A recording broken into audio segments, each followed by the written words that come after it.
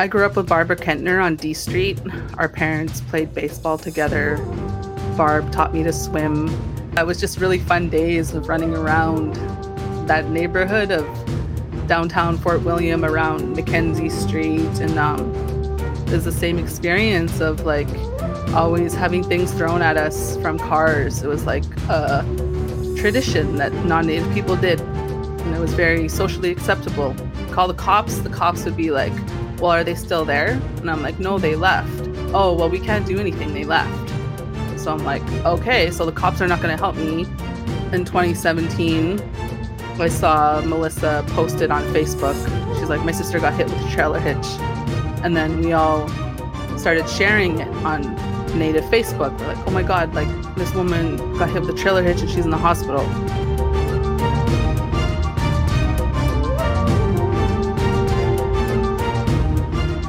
Kwe Nindeluizi Pampometer, and I'm the host of this show, The Warrior Life.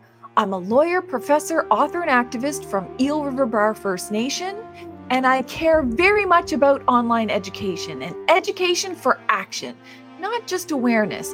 Action on Indigenous rights, social justice, and protecting our planet. And on this podcast, you're going to get an education of a different kind, one that comes straight from the voices of Native people, one that's enriched by the cultures, insights, and experiences of Indigenous activists, land defenders, and water protectors on the ground, as well as artists, lawyers, academics, leaders. We even have chefs on this show, all of whom are on the front lines of resistance, resurgence, and cultural revitalization. And today's podcast is going to be a super fun one. I may, in fact, even learn how to powwow. So stay tuned.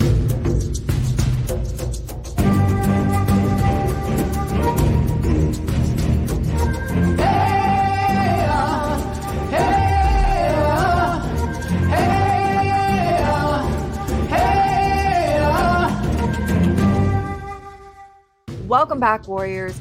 Today's podcast is with the incredible, amazing, awesome, I'm so fangirling over Deanne Hupfield. I literally follow her on all of her social media. I watch all of her videos whenever she's on TikTok, anywhere. I'm watching her content. Here she is, an amazing, amazing person. She is an artist, a dancer, a maker of traditional regalia. She's an educator, a public speaker, and apparently a mom and 100 other things that I couldn't even list on this podcast. And I don't know, I feel like I am a broken record, but every time I meet an artist, they're never just an artist. And an artist is a big thing. They're always doing 1,000 other things. So thank you so much for taking the time out of what is an amazingly busy life to come in and help educate our listeners here on the show. Miigwech Pam. I'm also fangirling. Love it when it's a two-way street, eh? Well, thank you again for doing this. And before we get right into it, because I always have 1,000 questions, perhaps you could introduce yourself the way you like to, the First Nation you're from, your nation, anything about yourself. Ani Bojo Nanukasin Indigenous Cause Toronto Donjaba Name Dodem. My name is Deanne Hupfield. I'm from Temagami First Nation. I have connections to different communities as well in Treaty 3. My dad's from Treaty 3, and my maternal grandpa, Wabagoon, Wajash Konegum, and Big Island First Nation. So I have lots of cousins up north. And yeah, I've been teaching powwow dance for a really long time, and it's one of my most favorite things to do. Well, with everything amazing that you do and all of your incredible experiences, I know from every single Native person I've had on this podcast, everything is not always as it appears. You know, someone might be playing guitar on stage at a concert. Someone might be a famous artist or a book writer, but all of us have a context. We have all been part of this colonial process that has had its wounds on all of us. And I just want to make sure that people understand that you can do all of these amazing things, even though we've had difficulties. And I'm just wondering if you'd like to share a little bit about your background. Yeah, of course. I've been on a journey of reclaiming my language, Anishinaabemowin, and I learned this really amazing word from that guy that wrote the Ojibwe, James Vukolich. he taught me this word, anakobijigun. And anakobijigun, it means great grandparent and it means great grandchild. And it connects, if with you in the center, it connects you to those who have come before you and those who are coming after you. So learning that, I always like to share like my anakobijigun story. So like I was saying, my maternal grandfather was from Wabigoon First Nation. His dad, my great grandfather, my anakobijigun, was Jeff Chief, and Jeff Chief was sent to residential school in Kenora, and he was very lucky. He survived residential school, and he aged out and went back to Wabigoon, and he had a family. And when his son Tom Chief became of age, the Indian agent who was living on the reserve and enforcing the Indian Act went and took my grandpa Tom and took him off to residential school. And my great grandpa, he knew what residential school was all about, and he didn't want his son there. So he went to the Indian agent and was like, how do I get I want my son back. How do I get my son back? And then the Indian agent said that he had to become a Canadian citizen by disenfranchising. And so he did. He disenfranchised. He lost his status. He went and got his son from residential school. And when he got back, they're like, oh, you can't live on the reserve anymore. You're not a status Indian. So they kicked him off the reserve and they were sent to live outside of Denorwick. And it was like this little tiny road right off the highway. And it was called Métis Road. And that's where all the disenfranchised natives would go live, on this tiny road. Wow. Wow. People don't realize just the extent to which all of our families have been impacted, and not just by one thing. So not just residential schools, but it's like residential schools and Indian Act and forced adoptions and foster care and like all of these things. It's like stacked up in families is not just one thing, and one thing would be bad enough. So, how did you come along? Like, what was your experiences as a kid? And did you always want to be a traditional regalia artist? Did you always want to be a powwow dancer? Like, where did all this come from? Well, so my mom grew up on that road, and then she was taken into the 60 scoop when she was just like 6 years old. So she was apprehended, and then they asked her, they said, do you want to be adopted or do you want to go into foster care? And she's like a 6-year-old child. And she was like, I want to go into foster care. So like my mom was 60 scoop in the foster care system. She lived in like 17 different foster homes until she aged out at 18.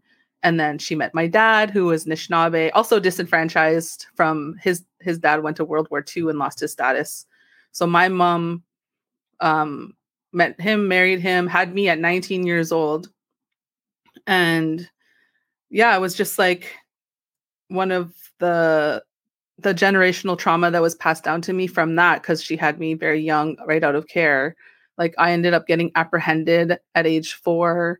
And my mom, being a descendant of 60 Scoop, she knew what foster care was like, and she didn't want me to have that experience. So she went to treatment and she got her life together and got me back. And then she took me to my very first powwow. And I think it was 1990 in Thunder Bay at the Fort William Gardens. Mm-hmm. And I just remember seeing all the dancers, and I just there was like this one woman dancing and she was spinning, and I still remember her. And I was like, Mom, I want to learn to do this. And she was like, I can't, I don't know this. So she's like, you got to go follow those dancers. So I just followed the jingle dress dancers around in my socks or my shoes, just real dirty socks, running around the powwow. And then she just kept bringing me back. And then my life was so hard being a child. Like my dad was not around because of his own experience, like being the child of residential school survivors and war.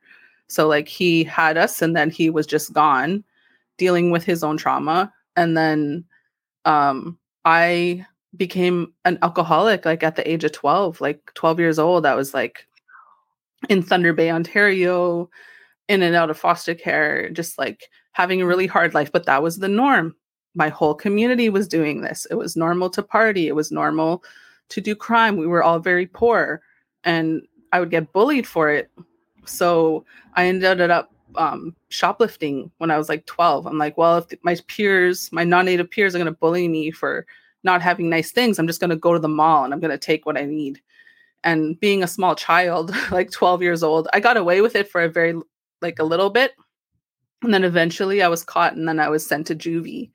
And then it was in juvie where I was just in juvie with my peers. Like my best friend was there, my cousins, and then they sent as like 90%, well, like 75% native kids in juvie. They sent me to like a program for at-risk native kids called the New Experience program run by an indigenous social worker. And he took us to ceremony, he took us to powwows, he helped us start a business, and like he really showed up for us, and he understood because he was a native social worker. He struggled with addictions, he grew up in poverty and trauma, and he was the only one that really connected. And his thing was so incredible. It was like Thunder Bay in the 90s. He had these sharing circles like every Tuesday, and there would be like 40 teenage kids there just listening to him. Like we all went, and now that I'm like grown up, I'm like, wow. I'm like, there was so much kids, and we would all just come and listen to him talk. And he took me under his wing, and he eventually became my foster parent at age 15. And Wow. And then I was still living through my own trauma and addictions, and I would relapse and he would boot me out, and then I would sober up, and then I would go back and live with him and his family. So I was really close with his children. I supported his wife, Sharon. And then like when I was living in Thunder Bay and I was struggling through my addictions, and dancing was really starting to like help me. And I was always dreaming of a better life, even though I was still living in the crap and like the racism of Thunder Bay. Like people would just throw things at me from cars if I was walking down the street, and they would just like call me names like squaw or explicit. And like that was everyone's experience. That was just normal. You just like yell at them. It was like mostly non-native boys, like teenage boys in their cars. And then so it was just really, really a hard time like living through all that. But then I had like this dream of becoming a dancer, this safe place of dancing. And then I made my first regalia, and then I finished it when I was 15. And Ron and his program took me to a powwow in Duluth, Minnesota. And then we did a feasting ceremony for my regalia on the shores of Lake Superior. And it was a beautiful day. And we laid out the regalia on the blanket with cedar in the 4 directions. And I had my little spirit dish, and Ron, he gave me teachings about the responsibilities of being a powwow dancer. And like, you live in a good way, you learn your language, you do the right thing even when it's hard. And then I didn't know what to put on my regalia, so I had these 2 suns on it. And he's like, do you want that life? And I was like, yes, I want a happy, sunny life. And he's like, you got to stop with the addictions. Because at that point I was really struggling with addictions as like a teenager. Wow. And, your story seems to be like the story that so many of us have. Obviously, we all live in different First Nations and have different experiences and different families over time. But, for people who may not be aware of Thunder Bay and the history of the problems in Thunder Bay, racism in policing and racism in social services, and no access to quality education on reserve. And then I'm thinking about a woman who was very special to you, who really directed all of Canada's attention on Thunder Bay. And I'm wondering if you can talk a little bit about her so that we can honor her. Yeah, so I grew up with Barbara Kentner on D Street. Our parents played baseball together. Barb taught me to swim. We would always it's so funny. Our parents, like my mom, she was very hands off, and so were Barb's parents. We would just like go to Windmill Pool, and we just stay there all summer, every day, all day at the pool. Like no parents, we would just go. And that was just how my mom was parented. So we just went, and yeah, it was just really fun days of running around that neighborhood of downtown Fort William around Mackenzie Street. And yeah, it was just a really good life when we were small. And like Rod worked, and like my mom didn't, or like Barb's parents worked, and so that sometimes they had nice things, like they had a video camera, and we would go and we would jump and play on beds and record ourselves. And we were like rough little native kids, so we just like beat each other up and then film it. Not like really terrible, but just silly fun stuff, jumping off of garages in the wintertime, or playing in puddles, swimming in puddles in downtown Thunder Bay. So yeah, we had like it was a good life. Our parents played baseball, yeah. And then is the same experience of like always having things thrown at us from cars. It was like a tradition that non-native people did, and it was very socially acceptable. You call the cops would be like, well, are they still there? And I'm like, no, they left. Oh, well, we can't do anything, they left. So I'm like, okay, so the cops are not going to help me. Whatever. And then in 2017, I saw Melissa posted on Facebook. She's like, my sister got hit with a trailer hitch. And then we all started sharing it on Native Facebook. We're like, oh my God, like this woman got hit with a trailer hitch and she's in the hospital. And then it was through that Native Facebook where that CBC got in and picked it up, and then became like a national story. And then I helped Barb and Serena like raise money, and I had to go through a GoFundMe, and I would get so much like hate mail from that. Like there's like a really racist website in Thunder Bay, and they would all come at me and say like she deserved it and blah blah blah. And I'm like, she was just walking, like she wasn't doing anything. Yeah. But yeah, we were able to support her, and then until she passed, and then we were able to support Serena, and then Serena passed. And then I was just listening to your Jules Kustachin thing, and I was like, oh, we should do something good for Barb. That would be so nice. Yeah. Just something positive. Because like, yeah, she's from Wabigoon, and that's where my grandpa, Tom Chief, was from. So, and I didn't even, like, we didn't grow up as cousins. We grew up as like, we're just friends. But then when that all happened, my mom was like, oh yeah, like we're related. I'm like, what? I'm like, we're related? Like, how come you never told me that? But yeah, it's just like natives, like we're all related.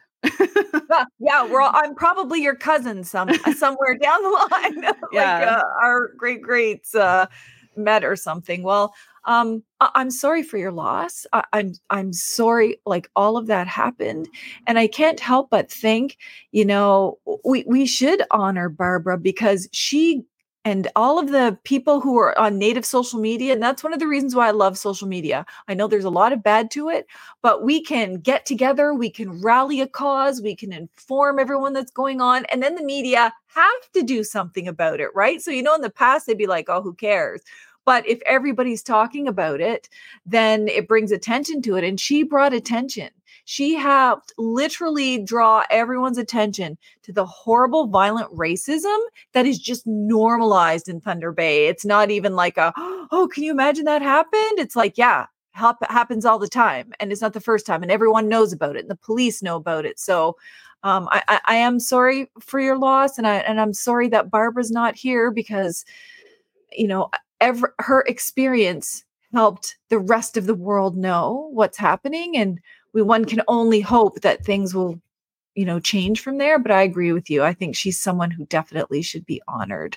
And you too, for all, like, knowing that you've gone through these experiences, and other young Native girls have gone through these experiences. And think of all of the Native kids going to school who never survived because they were murdered or disappeared. Like, for that to be a regular occurrence, I don't think people really understand that context. And I can only imagine like that kind of journey with your childhood and your family and everything that's happened, losing Barbara.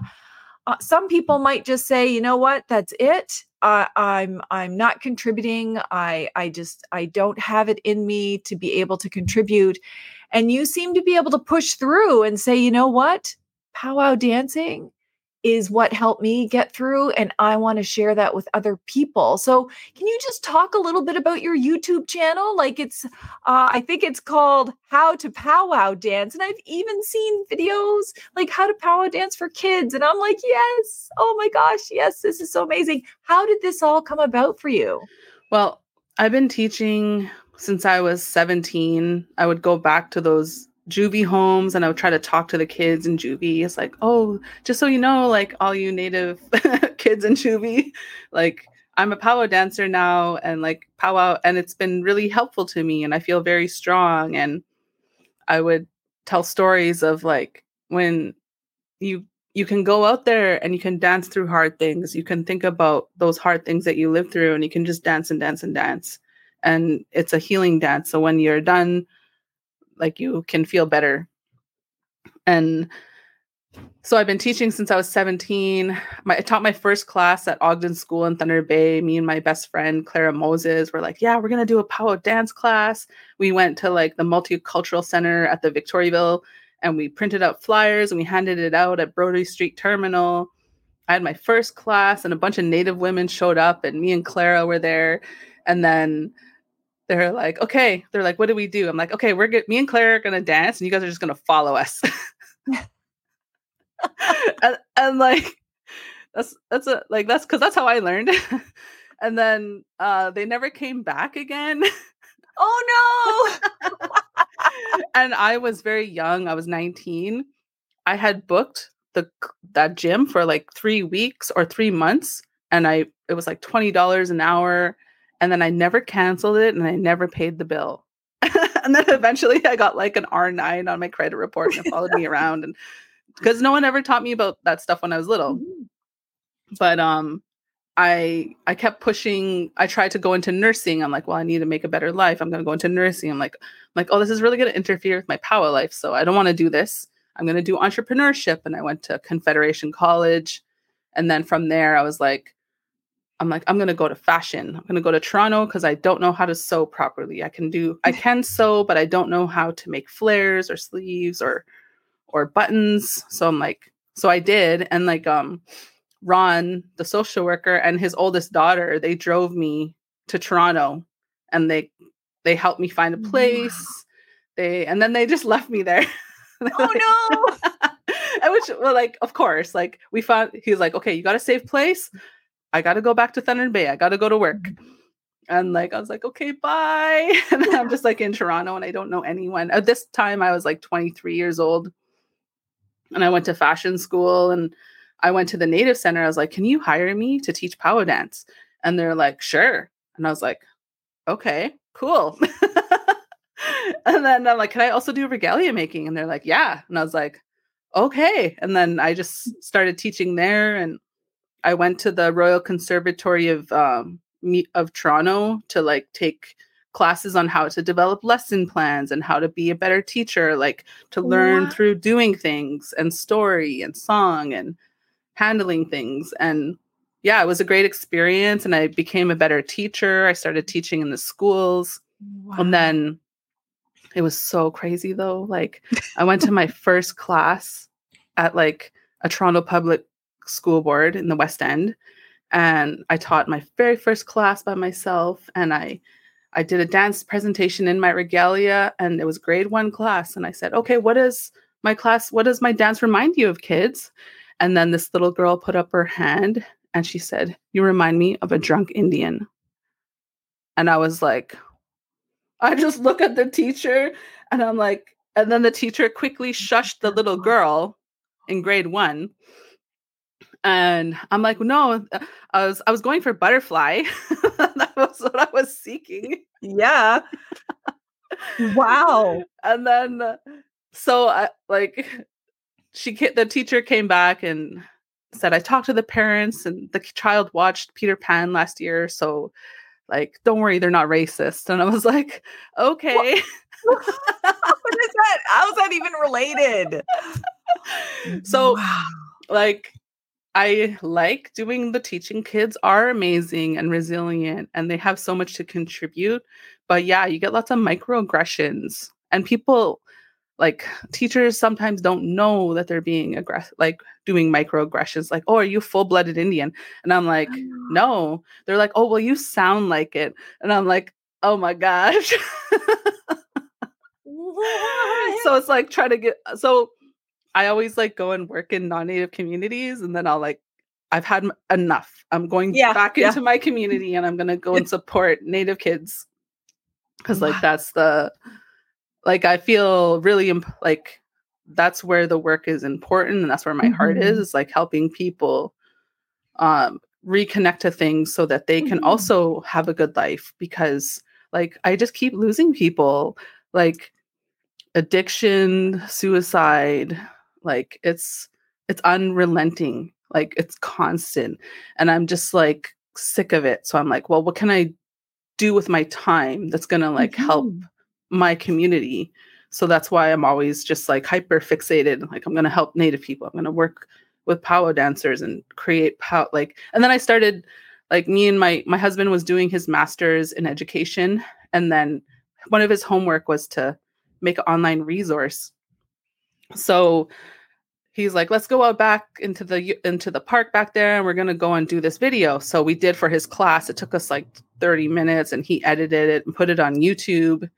And then he finished his course. And then that video, it went super viral on like John's YouTube channel. And then people were always, and we didn't even check on it for a long time. And then he's like, oh, your video is like getting really popular. And I was like, so I'd go and read, and it was like all these other Native people like, thank you. Like, I'm Native and I don't know anything. Like, this video is so important. And I was like, oh my gosh. I'm like, that's what I got to do. I got to put stuff online. But I didn't do anything for like 4 years because I had children. And then at the pandemic, I was working in the schools, and I was teaching like 250 kids a week, and my head was spinning. And I was like, now that we're in the pandemic, like, I need purpose. I'm going to make some YouTube videos. And then I did one a week for like 9 weeks, and then I just stopped, and I haven't really posted since. Because like my kids, I have 2 children of my own, and I have 3 of my sister's children, because my sister, she struggles with addiction. So I got her kids like 5.5 years ago. So during the pandemic, I had like 5 kids all in online school, and it was just like a lot. We're just like locked in the house, but it was good. We survived. Yeah, well, and more than just survived, you sit here and you talk about it with this like big beaming smile on your face, which is what I love, because people who have reconnected in different ways for different things over time, they too haven't always had a good experience. Like, so for example, I've been in ceremonies with elders who criticize if you don't do the right thing in the right moment, or you mess something up, or you breach a protocol you didn't even know existed, and they're yelling and just, belittling people. And I'm like, oh, those poor people. But then you're with like elders and knowledge keepers and people like you who are like gentle and kind and supportive. And it's like, here, follow me, and I'll help you along this process. And I just feel like if only more people could really just put themselves in the shoes of us, like, how can we be judged for genocide? How can we be judged for colonization? How can we be judged for the Indian Act and 60s scoop and all the ways in which Canada separated us on purpose? And the fact that we want to reconnect really should be embraced. And I find like the majority of people are great, but there's always, those couple who are very judgy. And so I really like that you do it in a spirit of experience and your story of reconnecting, and that you're kind about it. Like, people want to watch your stuff and follow you on social media because you're really sweet about all of that stuff. And my other thing that I look for online, because as you know, online, it could be anybody. I care a lot about authenticity. There's the whole Wikipedia version, this mishmash of like what Native culture is, as if there's like one big homogenous Native culture, and everything Native culture is dream catchers and something else, and it's just like a big mishmash of cultures and traditions. Whereas I'm always looking for authenticity. Who's the Anishinaabe people that are sharing Anishinaabe culture or teachings or things like that? Who are the Mi'kmaq people? Who are the Wet'suwet'en people? And really looking for authentic people, because I don't have to tell you, there are so many fakes and frauds and wannabes and, new agers that are out there doing the mishmash, appropriating our culture, appropriating our content. And I'm just wondering, like, what's your perspective on that? Have you ever had any experience with people trying to appropriate the things that you're sharing? And how important is it that it's really authentic people, authentic Native people doing this? Well, that's one of the main reasons why I haven't been posting. I'm trying to figure out how to do it in an ethical way because I have been checked by my community. I got in trouble from my Thunder Bay powwow community. They're like, you can't just put everything, don't put it all online. Like, we need to have human connection with each other. Um, so I'm like, you're right. So right now, I do want to go back to doing like a powwow club series for kids specifically and talk about Indigenous education and really because my videos have impacted a lot of people, and every powwow I go to, kids are coming up to me. They're like, I watch your videos. And I'm like, oh my gosh. So I want to do it in an authentic way. So in my videos, I always say, like, you should like connect with human beings. Like I'm Anishinaabe, I'm Ojibwe. I can speak for myself this way. And like, if you're claiming to be native to powwow dance, you need to do it with the support of the nation that you come from. Mhm. Because yeah, there's so much people who have these DNA tests that come back as 1%, and then they feel entitled to just take everything now that's native, and I'm a native woman now, and I'm going to be the native teacher, and I'm going to make a regalia, and that's not inappropriate. That is inappropriate, and that's not how it works. I did my regalia making through relationships, through teachers for years, and through ceremony. Like, they put me in there. It wasn't just me following a video online and then Mhm. showing up at the powwow and then doing it myself with no one to keep me in check, because we keep each other in check. And if you don't have those kinship ties to family, then you gotta, I always say, if people come to my class and they're like, oh, I don't know where I'm from, I'm like, well, you gotta do that. You have the responsibility of doing that work before you come and take powwow Mhm. dancing as your own. Like, Yeah. there needs to be like the ethics. And then Mhm. yeah, it's such, people really fetishize powwow dancing. They want to be the beautiful dancer with the feather, and but there are a lot of people that aren't Indigenous who are taking this as their own and benefiting from it. So it's really tough to watch. Especially on social media. So I love social media. The fact that we can connect in ways that we couldn't before, we can strategize, collaborate, help keep each other connected. So one of the really frustrating things about social media is really keeping track of all of the non-native people who are just really out to exploit. Like, I've had people use my TikToks as their TikToks, or use my YouTube videos and just blankly post them on their YouTubes to get more viewers without any credit or anything, as if they're the ones producing that. Have you ever had that happen to you?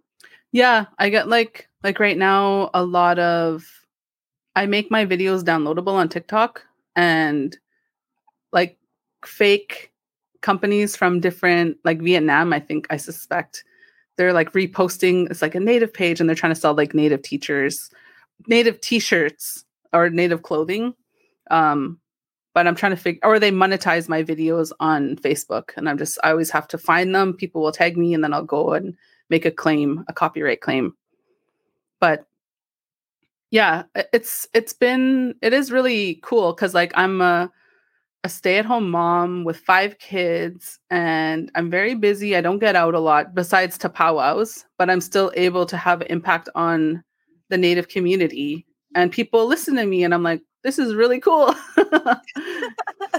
Well, that's because people want to follow people who make them feel good or are teaching them something or are leading with positivity. I know there's a whole bunch of like hate or angry groups that like following hate or angry people and all that other stuff. But I think for us, we just like really want to connect with one another and learn from each other. And honestly, like the whole point you make about reconnecting with your community or extended family and the people who are the knowledge keepers or elders or the people who have all the skills, so important, because I agree with you. The first people to check me are my family. Second people to check me are my community. Like, hey, what are you doing? Or what are you saying? And that's all important.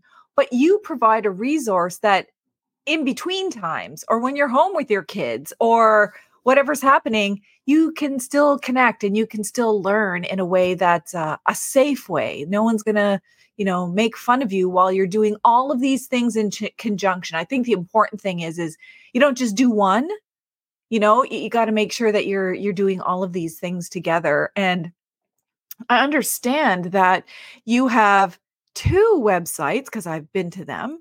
You've got the Deanne Hupfield website, which has so much information about you and the things you do and your public speaking on a whole bunch of different issues.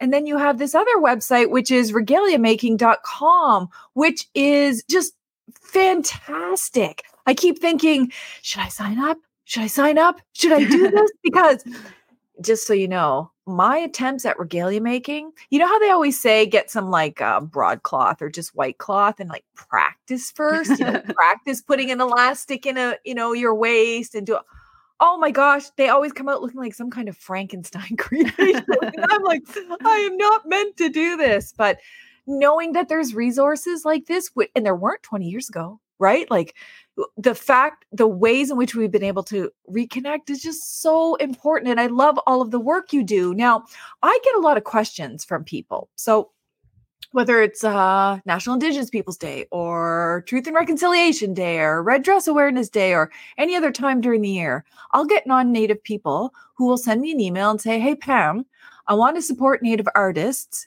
Is it okay if I buy that Native artist's painting? Is it okay if I buy some of those beaded earrings? Is it okay if I buy a t-shirt from Native people? What would you say to them?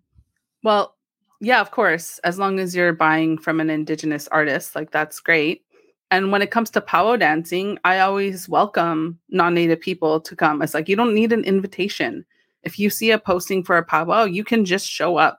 And there's always an MC there who will guide you through what needs to happen. And you just take the MC's advice, stand up, sit down. Like now is for jingle dress. Now is grand entry. Now is an honor song. Put your cameras away. And even being like at Six Nations this year, there was so many spectators and it's really cool to see. And like you can go and you can dance the intertribals. And then the only thing that I always say is like regalia making is a closed practice. It's for Native people. The regalia represents the nation that the person belongs to.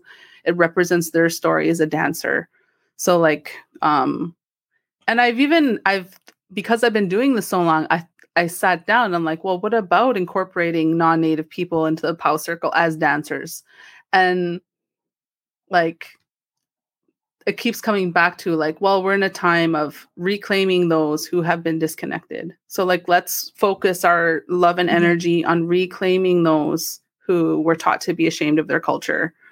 And let's get them. And then maybe when we have land back, we can talk about incorporating non-Native people as powwow dancers. That's such good advice because I've always seen this clear line between, yes, buy our clothing, buy the earrings that they're for sale. You're helping artists, paintings, music, all of these things. Yes, yes, yes, do it. But then when it comes to, there's this line where you want to make sure that you're not appropriating, expropriating, or exploiting something that's uniquely Anishinabeg for Anishinabeg people. Like when you see intertribal dancing, that's fantastic. I've seen people go there with their Scottish kilts on. I've seen people go with, different things that represent their particular cultures during intertribal. That's fantastic. I personally would be mortified if I saw someone trying to dress in traditional Mi'kmaq regalia and come off as a Mi'kmaq person when they're not. That, to me, that's just expropriation and exploitation. And sadly, so many people are doing that right now. It is so frustrating. And just like you said, the priority needs to be reconnecting our people and bringing our people back home. And I think of all the things people who are reconnecting have told me, one of the things they worry about most is all of these pretendians, fakes, frauds, and you name it, causing so many problems.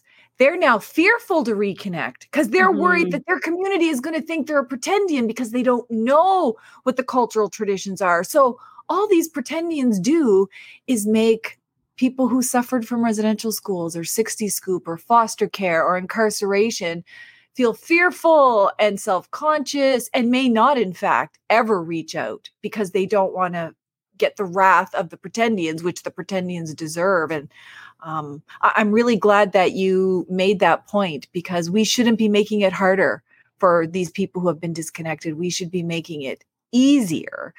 So then that makes me think about, okay, so there's things that are for Native people specifically. There's things that we can share with, and we want to share, and we love to share.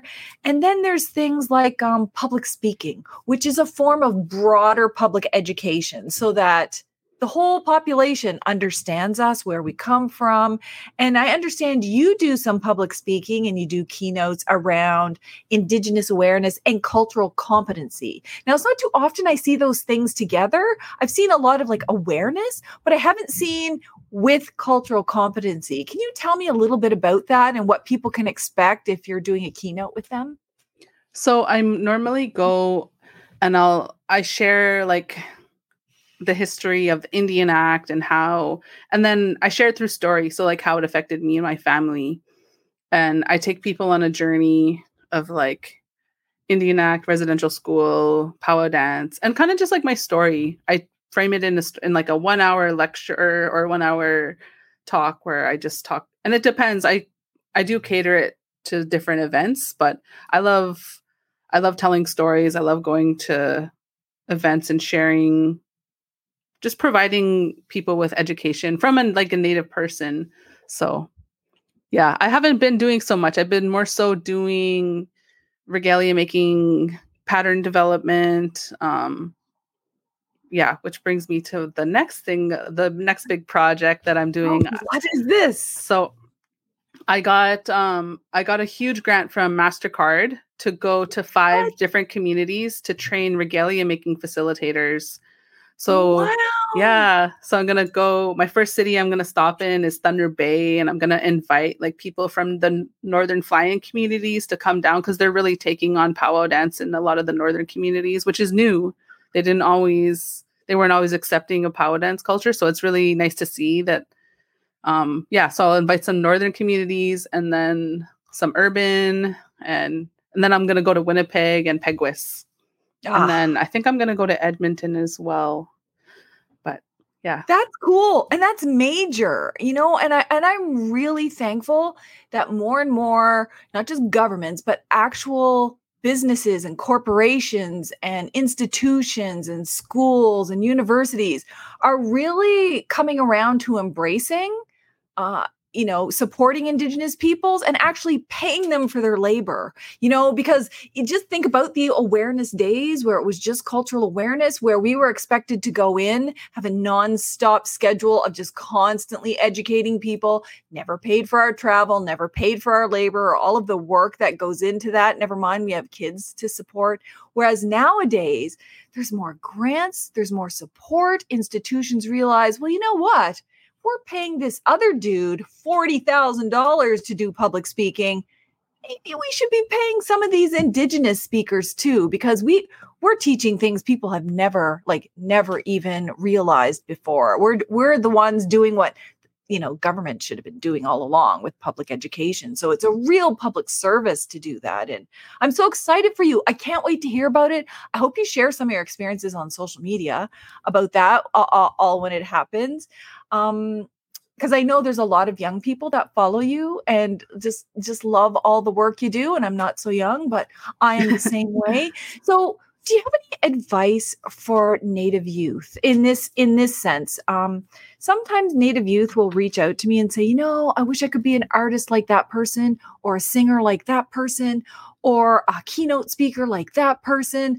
But, I've made mistakes in my life and I've had a hard time. So I'm not like superstar status. And I'm just thinking, one of the reasons why I do this podcast is so you can realize we all have a story. We've all made tons of mistakes, but that doesn't mean you can't pursue your dream. So do you have any advice for these young people who are feeling like, I want to do these things, but I'm not sure if I can because I think I made some mistakes in the past?